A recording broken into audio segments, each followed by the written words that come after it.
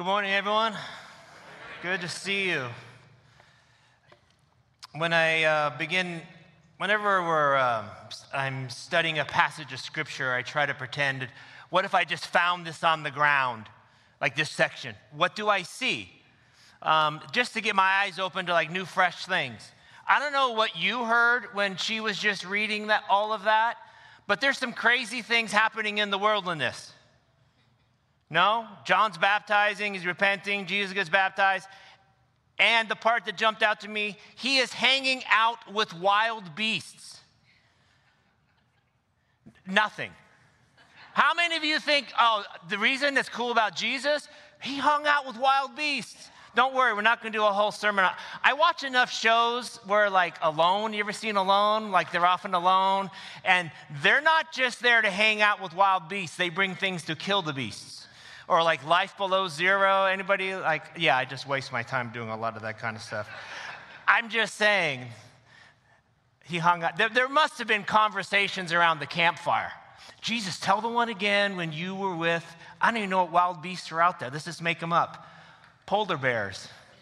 You're like, there's no polar bears in it. Prove it to me. Jesus could have created one and then hung out with them. All sorts of things. I'm just saying. But the original audience and reader would have heard some amazing declarative statements beside that one. They would have heard something that Mark starts coming out of the gate pretty fast. You see, a big difference between Christianity and other philosophies of life, whether they're religions or just ways to think, is other philosophies of life point you to, here is some advice on how your life can be better and live your most fulfilled life. Following Jesus and Christianity as a faith essentially is news. Like, this is what happened. This is good news, sometimes challenging news, but it's not just advice on how to get God's attention. It's news of how God already has your attention. The news is he wants yours. He wants you to see him and what he's doing. That's why it's so essential for us to actually see and hear what he said and what he did as a part of the source of these news. Let's just pray together as we get into this. Father, we thank you for this morning. Thank you for as we gather together as your body, as your church. I pray that as we dive into this gospel, this unique writing, it's not an exercise of the head. It's not the exercise of like, I know this piece, I know that piece. That we even let go of the view that we have of you and here's something new and fresh. Here's something new. Align ourselves with you. God, speak to us today. Move in us today. We love you.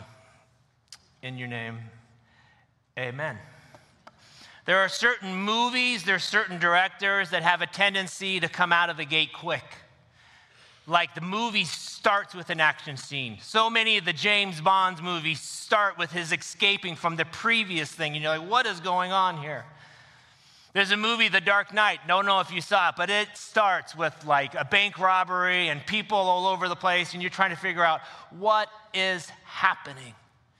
Mark comes out of the gate, and in fact, Mark's whole gospel is like this. If you haven't read a gospel yet, if you're not reading scripture, this is why we're jumping into Mark, because it moves. So just think about what we just read. Mark makes a huge declarative statement about Jesus being something, being the Christ, being the head, being the king, being the Messiah, which we'll get into more. And then he jumps in quickly to this guy named John, who's obviously wearing something different than what is normal because he gets called out. He's wearing camel hair and some kind of leather belt. I'm not sure if everybody else was wearing like 100% cotton. Probably not. They had their own outfit, but he was wearing something different. And he's out in the wilderness. Most evangelists go to the cities. They go to where people are. He's saying, nope, you're coming to me. Now, it also says people are flooding to the wilderness. To hear what? To hear a message about repentance. To go hear what they're doing wrong. I don't know about you, I'm not often drawn to I'm going to go hiking for a long time from the city to the wilderness to hear a guy in camel's hair to tell me what I've been doing wrong. But they're drawn to him. And he's preaching a message of repentance. And people are getting baptized. And then we see Jesus, the Son of God, who had nothing really to do with repentance, show up. And he gets baptized. And then the Holy Spirit comes down and God starts speaking out of the clouds. But then Mark says immediately he gets called into the wilderness to meet Satan, like Satan. In this gospel, he doesn't talk about much what's happening there. You can go to Matthew and Luke. But then it says Jesus came out of the wilderness, so we pretty much know who won that confrontation. And then Jesus moves on into a next phase where he's like, I'm going to start really telling you something. He makes his declaration now that the kingdom of God is here.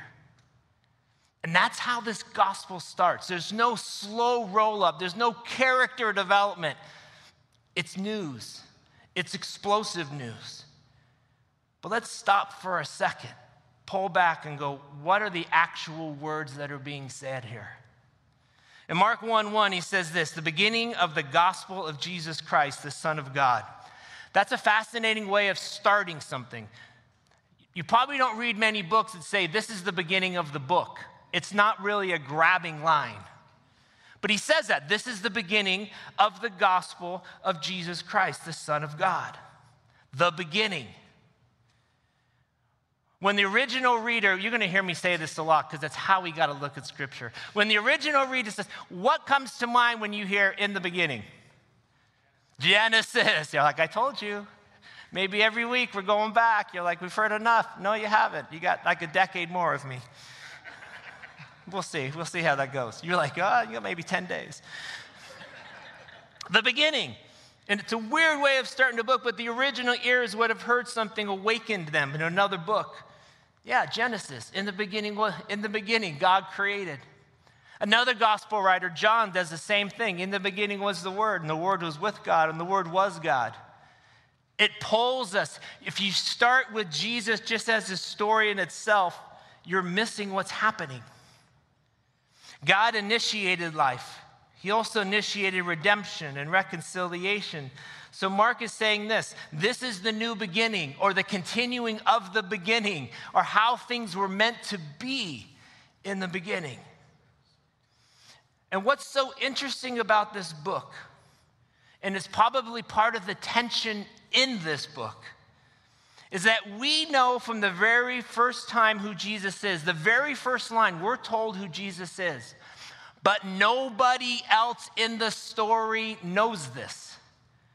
We get to see it, the reader gets to see it, but this is the tension. As this book unfolds, nobody else gets it. So this is who he is. And why does he do that? It's so that we can know. We can know who he is. And my hope isn't that what we currently think of Jesus today on June 12th, 2022, that we just bring that into this look, that we bring that into this series or this immersion into the book of Mark. Because we've brought a lot of things and we add a lot of things. This is what it means to follow Jesus. We just do, don't we? Like, this is what you get. This is what it's like. This is how to think. But we hope to use this series and this teachings and these kind of things jumping in as kind of a level set. Let's level set ourselves on how we're looking at Jesus. My challenge for me and you is that we would come open-handed and look for who Jesus really is. Look at what he actually said. Look at what he actually did. And then we'll really know what it means to follow him. As we go through kind of a foundational talk today, which may not be exhilarating, but it is so important to understand, you might hear some things from the Bible that we're not used to hearing.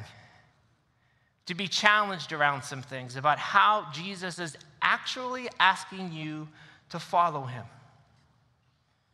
But let's keep looking at this phrase, the beginning of the gospel of Jesus Christ, the Son of God. The gospel. Evangelion, it means good tidings. The original reader would have known this. because this same phrase was used for like, let me share you about the gospel of Caesar. It's like, these are the works and good news of how great this king was. That's what they would have heard, they would have seen. And so often when we hear the word gospel, potentially, you know that it means good news, but you might also think, yeah, that means that Jesus came, he died, and he rose again for you. That's the gospel. Jesus had not done any of those things yet. And he himself said, I'm bringing you the gospel. So Mark starts, here is the good news. Here are the things about Jesus. Mark is connecting Jesus to a ruler in the very first line. He's doing this at the beginning. It's not a spoiler alert. It's often how a movie would end, right? And it does. It's like, this guy came out of nowhere and he's in the world. All of a sudden, he becomes the king. Mark doesn't want you to be any confused about who Jesus is. He is this. Now, let me show you how it happened. Christ. Christ is not a title. It's not his last name. It is a title. It's not his last name. It means Messiah in Greek. It means ruler. So every time you say Jesus and you say Jesus Christ, you're literally saying Jesus is the king. Jesus is the Messiah. It's a declaration of who he is. Son of God. Son of God. That's the very phrase that got Jesus killed. And yet Mark starts with it. Mark lets that out. So the opening statement really is this. Here are the good royal things that King Jesus, the God-man, did. That's an intro. We could just stop there and go, man, Jesus the King, the God-man. It's like some kind of superhero movie, isn't it? The God-man showed up.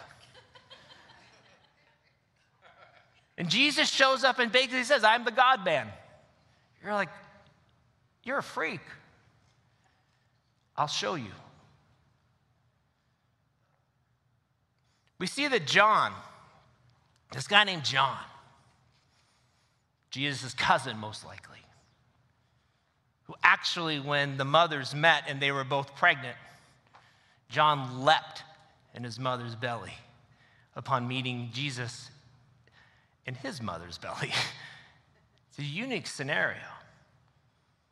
John chose a path, an incredibly unique path. I don't know why he chose this path, but he was a renegade. He's like, I'm not going to eat what people eat. I'm not going to preach what people preach. I'm not going to wear what people wear. And they're going to come to me. But he's preaching this idea of repentance. I think we all know what repentance means in our heads, to turn away from the old life, to turn away from things that we shouldn't be doing, don't want to do, and turn back. It's a reversal of direction. And there's people being baptized out of obedience of this returning of direction. But then Jesus comes out to be baptized too. Why? Why would Jesus make that move? Let's think about it. Everybody else was drawn to it. They're hearing about it. They're like, yeah, I too. See, baptism wasn't a new thing for Jewish people at the time. For most of them, they had an annual kind of consecration of their bodies where they would be cleansed. They got this. They understood this. What was new for them was that John was saying, not only do the Gentiles need to be baptized, because they often, if they were convert to Judaism, would go through this whole process. But John's telling the Jewish people to be baptized for their repentance of sin. It's something new. And they were doing it. And then Jesus shows up. This just sits with me. This is another one of those things, like he's baptizing for repentance, and there's a man who needed no repentance shows up. And we're seeing in the other Gospels, there's this conversation where John's like, I'm not going to baptize you. And Jesus is like, yeah, you're going to baptize me. He's like, no, I can't even tie your shoes. You should be baptizing me. And Jesus is like, nah, you're baptizing me. This is my own alliteration. It's like the original Greek, it doesn't actually say that. But they're in this conversation. For 30 years, Jesus was in Nazareth, which is a know-nothing town. being raised by a carpenter, so he probably was a carpenter. I mean, for 30 years, Jesus was just doing what he was doing. But he made a decision. He said, this is the point. This is the time. I am now going to start the ministry for all of you. Here's an intentional choice. Jesus initiated this. This is another thing that is so different than so many philosophies of life, that you have to behave in such a way to get God's attention. Yet the very beginning of Jesus' ministry is him going to somewhere to reveal that I am in this with you. How did he do that? John baptized him in the Jordan River. The Jordan River flows into the Dead Sea. And the full immersion is that this is who I am identifying with my death. I'm identifying with my sins. And then when you come out of the water, it's like, I am a new person. Jesus came, and his baptism was, I'm identifying myself with the brokenness of the people that I came to save. I now am identifying with you. I'm a part of this death. It's a precursor to his actual death. And then he comes out. You see, when Jesus comes up, the Spirit comes down. It's just what happens. It's what we're now living in. So Jesus comes back up out of the water. In another version of the Bible, it says the heavens were ripped apart because it's now coming back together. There's another time when these things happened. At the very beginning of the world, God was the creator. The Spirit hovered over the waters, and the earth was created by the Word. The triune God was a part of creation. It was this project of creation, and the triune God has shown up again. Immediately coming up out of the water, he saw the heavens opening and the Spirit like a dove descending upon him, and a voice came out of the heavens, "You are my beloved Son, in whom I am well pleased." This is a powerful moment. Have you ever thought about, why is Jesus getting baptized? Jesus is getting baptized to say, I'm all in. I'm in with you guys. I'm identifying with you. The end result's just different. This is the invasion of the kingdom of God on this planet. This is the invasion of God's movement on this planet. You see, Jesus then makes this statement that launches the rest of Mark, and it's where I want us to sit for a few minutes this morning. The kingdom of God is at hand. Repent and believe in the gospel. That's Jesus' opening sermon statement. He's gone through all of these things, and then he says, the kingdom of God is at hand. Repent and believe in the gospel. You know, if this was the full length of sermons in churches today, church would be a lot shorter. You're like, hey, here, I'm in. Jesus didn't want to confuse people. That's a big statement, though, if we let it be.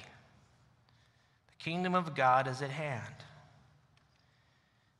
In the book of Genesis, we know this in chapters 1 and 2, that the earth was created with the kingdom of God and the earth being united. There's an intimacy, God walking with man, walking in the garden with man. But we see in chapter 3 this choice that was made by humanity, this choice of pride, this choice of self-centeredness. What do I get out of this? What benefit is this? There's a doubt that's caused by Satan. Said, did God really say that? He doesn't want you. He wants you to fall short of what life can really be like for you. So it's this choice of self-centeredness that pulls us away. And even though I thought that Jesus hanging out with the beasts was pretty cool, this really is the big statement. The thing that we have longed for, the things that we pray for, is here. You see, what Jesus said is a culmination of thousands of years of prophecy. The time is fulfilled. They've been waiting for this for thousands of years, since Genesis 3, since the sin of man. And the prophets kept talking about it, and he steps into this. This was a mind-blowing moment if they let it be. I wonder how many people heard Jesus, the Messiah, the Son of God, show up and go, hey, the kingdom of God is here. And they're like, yeah, I've heard this before. I know the prophets. He's like, no, right now. How often we can take our preconceived ideas or confirmation bias, if you will, and hear something and go, yeah, I know that. But I think what Jesus is saying, are you living this? What difference does it make to you that the kingdom of God has arrived? You see, the time is fulfilled. The kingdom of God is at hand. And Jesus is like, I'm stepping into that space. It's that space we talked about last week where God would show up periodically because I'm in that space now. I'm in that space where you're going to see something amazing happen. And his message was one to draw people into that kingdom. But here's the issue. It's a different kind of kingdom. It's a different, and nobody realized it. You see, for the first 8 chapters of Mark, and this is like a little bit of an overview, we see some amazing things happen. What happens when the kingdom of God has invaded a broken, sinful world? The first 8 chapters of Mark talks about that. We see demons casted out. You know what the unique part is? At the very beginning, I said that, we know as the reader, this is who Jesus is. Nobody else knew who he was, except there's one group that actually knew who he was. It's the demons. I mean, if you read this, the demons are like, Jesus, Son of God. They're the only people who knew. People, or whatever they are. Floating around with horns and tails. Just joking. There's a little bit more to it than that. But the kingdom of God, the first chapter is, demons are being casted out. People are being healed. Storms are being calmed. Everybody's anxious except for Jesus. The first 8 chapters of Mark, you're going to see this is everything that we pray for today. God, I pray for healing. God, I pray for peace. God, I pray for my anxiousness to be gone. God, I pray that you show myself, yourself. God, I pray that you come alive. The first 8 chapters of Mark is everything that you pray for. But then there's this turn. It's a turn that we're not super excited about a lot of times. It's a turn towards what Jesus is really asking us to do.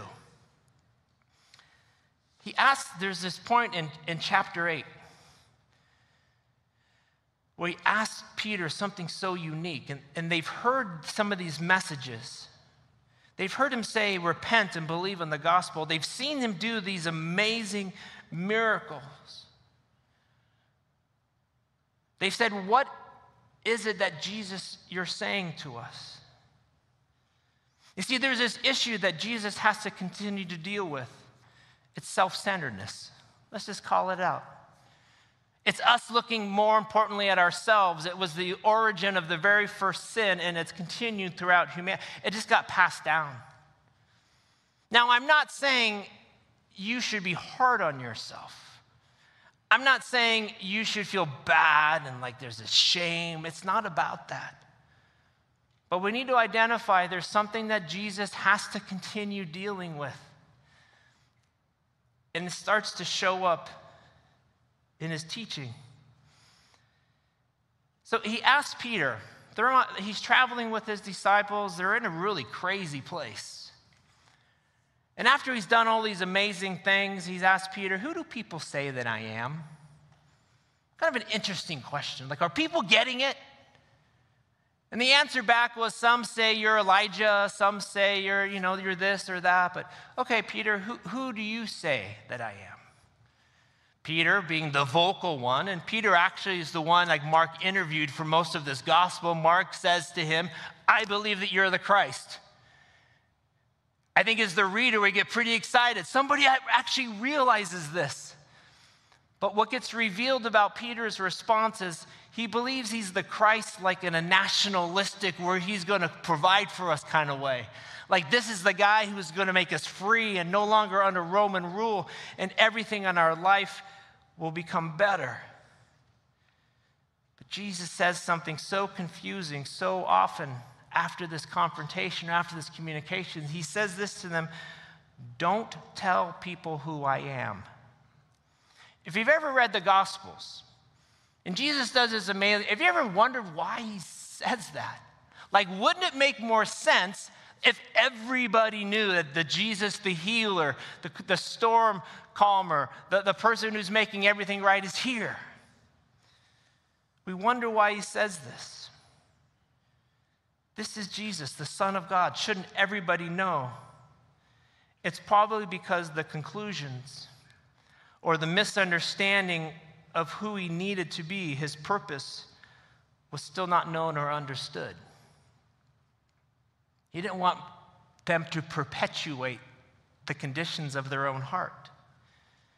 I mean, that really becomes the question for us is, do we understand him?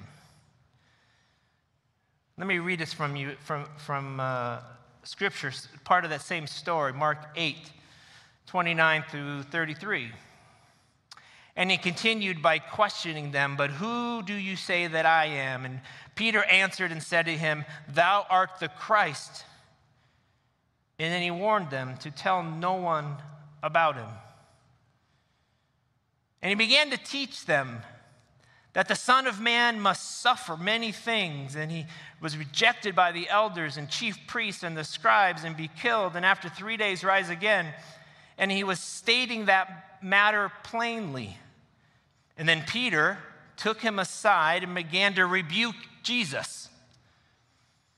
But turning around and seeing his disciples, he then rebuked Peter and said, "Get behind me, Satan, for you are not setting your mind on God's interests, but man's." Whew. One of my life goals is for Jesus to never call me Satan. Probably needs to happen. I probably shouldn't be rebuking Jesus. But there's a phrase in there that pierces my heart. Your mind on God's interests, but man's. I mean, friends, I sit with you in this. What are God's interests? Am I more interested in God's interests or man's interests?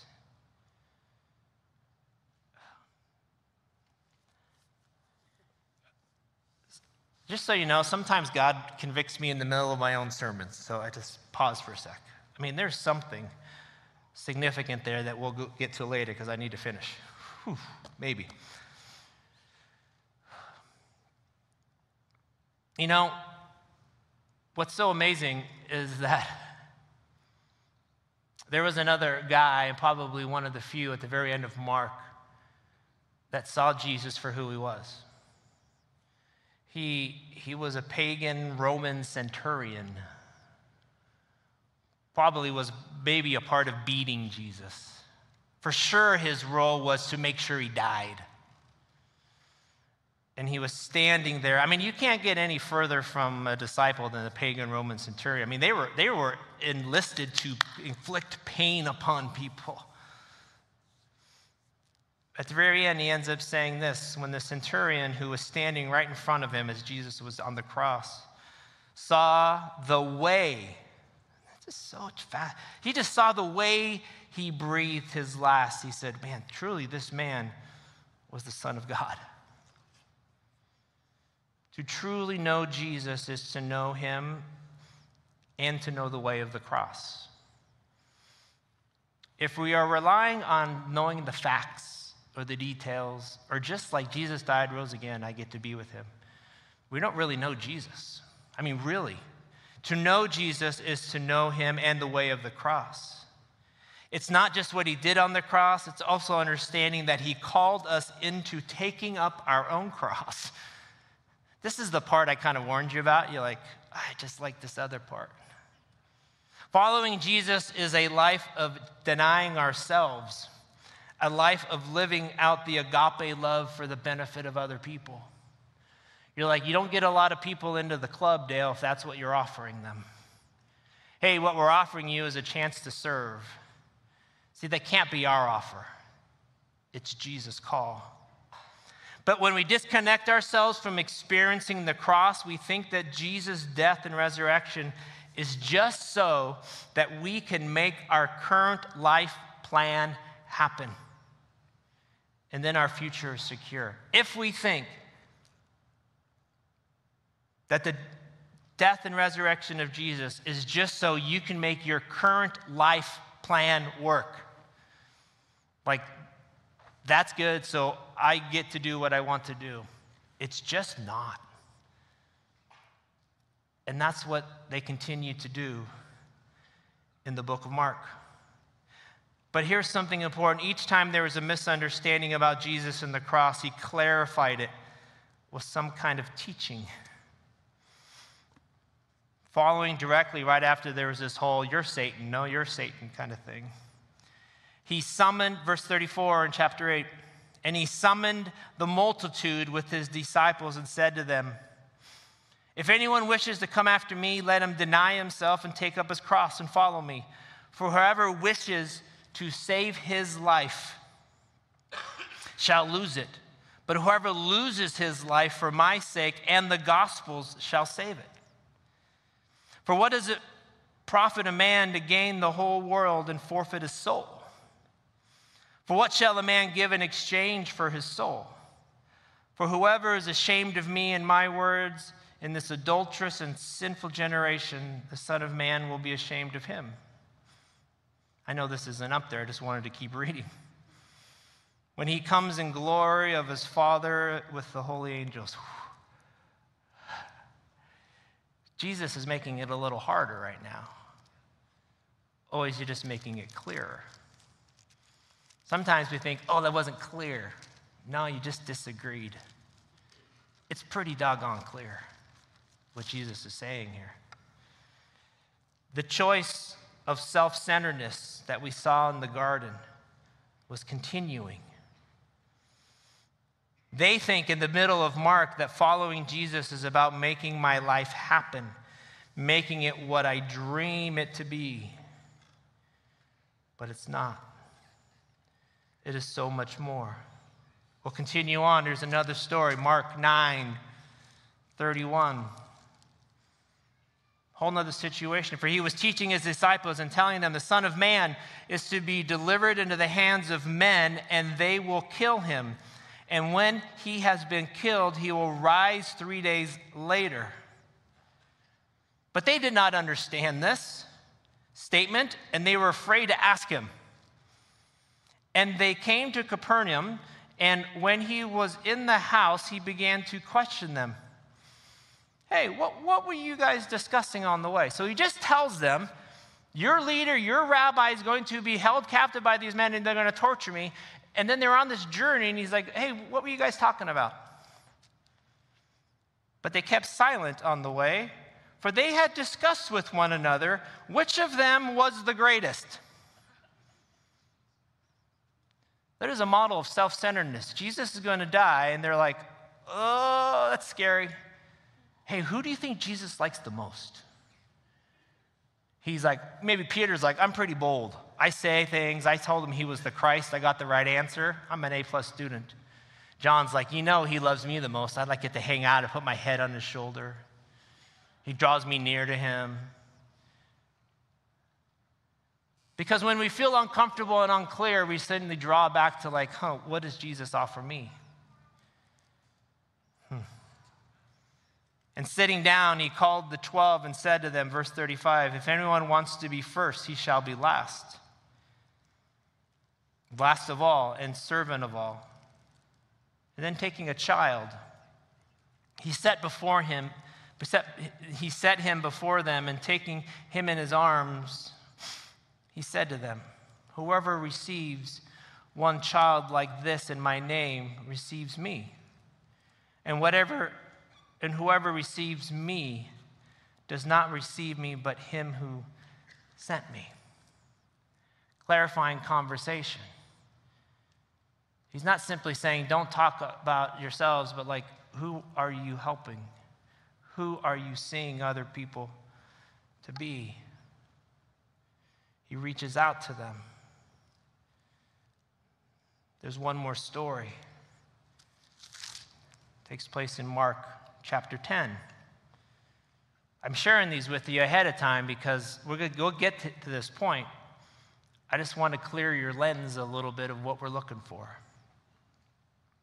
Mark 10:32. Once again, and they were on the road going up to Jerusalem. They were actually traveling together, following him to go to his death. And Jesus was walking on ahead of them, and they were amazed. They were amazed about some things he just did. And those who followed him were fearful. It's probably a good choice. And again, he took the 12 aside and began to tell them what was going to happen to him, saying, "Behold, we are going up to Jerusalem, and the Son of Man will be delivered to the chief priests and the scribes, and they will condemn him to death and will deliver him to the Gentiles. And they will mock him and spit upon him and then scourge him and kill him, and 3 days later he will rise again." Did they get it this time? The power of self-centeredness is overwhelming, my friends, because this is their response. And James and John, the two sons of Zebedee, came up to him, saying to him, "Teacher, we want you to do for us whatever we ask you." There's a statement. And he said to them, "What do you want me to do for you?" And they said to him, "Grant that we may sit in your glory, one on your right and one on your left." Jesus is like, in a few days, I'm giving my life. And James and John are like, "Hey, don't tell anybody else. But we heard you say one time, whatever you ask in my name, that's what we get, so this is what we want." How cool would it be, Jesus, that for eternity, James can be on your left and John can be on your right? How amazing would that be? Jesus is like, there's a different way of living. There's a different way of responding. You see, there's something about that happens in our lives when we're like, hey, we have reserved seats. Self-centeredness leads us to this point where we're like, man, if I just know that I'm on your left and he's on your right, we're going to have a posture of confidence through the rest of our life that we really get something good. Of course, Jesus teaches right after this. He says this, "But Jesus said to them, 'You do not know what you are asking for. Are you able to drink the cup that I drink, or to be baptized with the baptism with which I am being baptized?' And they said to him, 'We are able.' And Jesus said to them, 'All right, well, the cup that I drink you shall drink, which is death. And you shall be baptized with the baptism with which I am being baptized. But to sit on my right or on my left, this is not mine to give, but it is for those for whom it has been prepared.'" Like, that's up to God. And hearing this, the 10 began to feel indignant with James and John. I love that. The rest of the disciples are like, "Dude, what are you talking about? Should be a table for 12. And calling them to himself, Jesus said to them, here it is, the teaching. "You know that those who are recognized as rulers of the Gentiles lord it over them, and their great men exercise authority over them. But it's not so among you. But whoever wishes to become great among you shall be your servant, and whoever wishes to be first among you shall be slave to all. For the Son of Man did not come to be served, but to serve, and to give his life as a ransom for many." Okay, let you breathe a little bit. That was a lot of information. The reason I share that with you is because we have the opportunity as the reader in 2022 to have the big picture as we're seeing what unfolds. And there's a distinction between this book is about Jesus, who came and did amazing things, and then he died, and then he rose again for my benefit to make my life happen. The clarifying thing is that Jesus didn't die and rise again just to make your life plans happen. He's inviting you into his life. He is inviting you into a cruciformed way of living. That the crucifixion actually affects how you live and how you think. To be his hands, to be his feet, to be the presence of him, being the agape love for other people. So as we look at the book of Mark and immerse ourselves in this, even what Rob was bringing up, we're going to do like a meditative midweek where we take one of the verses and just meditate on that verse, to read it and go, what is God saying to me in this? As we're doing that, I want you to see that it is absolutely about our salvation, and it's about being a disciple of him. What does it mean to really follow him? Which is to be a servant alongside of him, to live a selfless life. Now, this is a tough thing to hear in Silicon Valley, because we're doers, we're achievers, we've done amazing things, we've accomplished amazing things. And what Jesus is asking you and he's asking me is like, follow me. Go with me as I go to the cross. Join me in that. Mark's details of what he said and what he did speaks to all of that. He speaks to all of this power.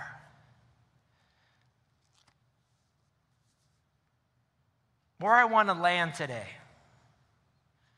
just breathe a little bit and encourage you a little bit. And maybe I just need to insert myself and see where you fit. It is really easy for me to be self-centered. It just is. I'm pretty good at it. Some of you that I know well, you're pretty good at it too. And we hear so often, like, take care of yourself. True. Self-care. True. Like, I shouldn't just drive myself in the ground as some kind of weird martyr, right? I'm intentionally struggling for Jesus. I'm pushing away his blessings. No, I'm not doing that. What I'm doing is aligning myself to the death of Jesus. How do I do that? I serve. What does serving mean? It's simply meaning like I'm sharing the agape love with somebody else. I'm letting go of the instinct that I have in exchange for what God's asking me to do. The instinct I have as a sinful person is to go, you're doing this to me. The cruciformed, which is the crucified way of living, is how can I share love with you? It's hard. But that's what it means when Jesus says, here's the gospel. The kingdom of God is here. It's a different way of living.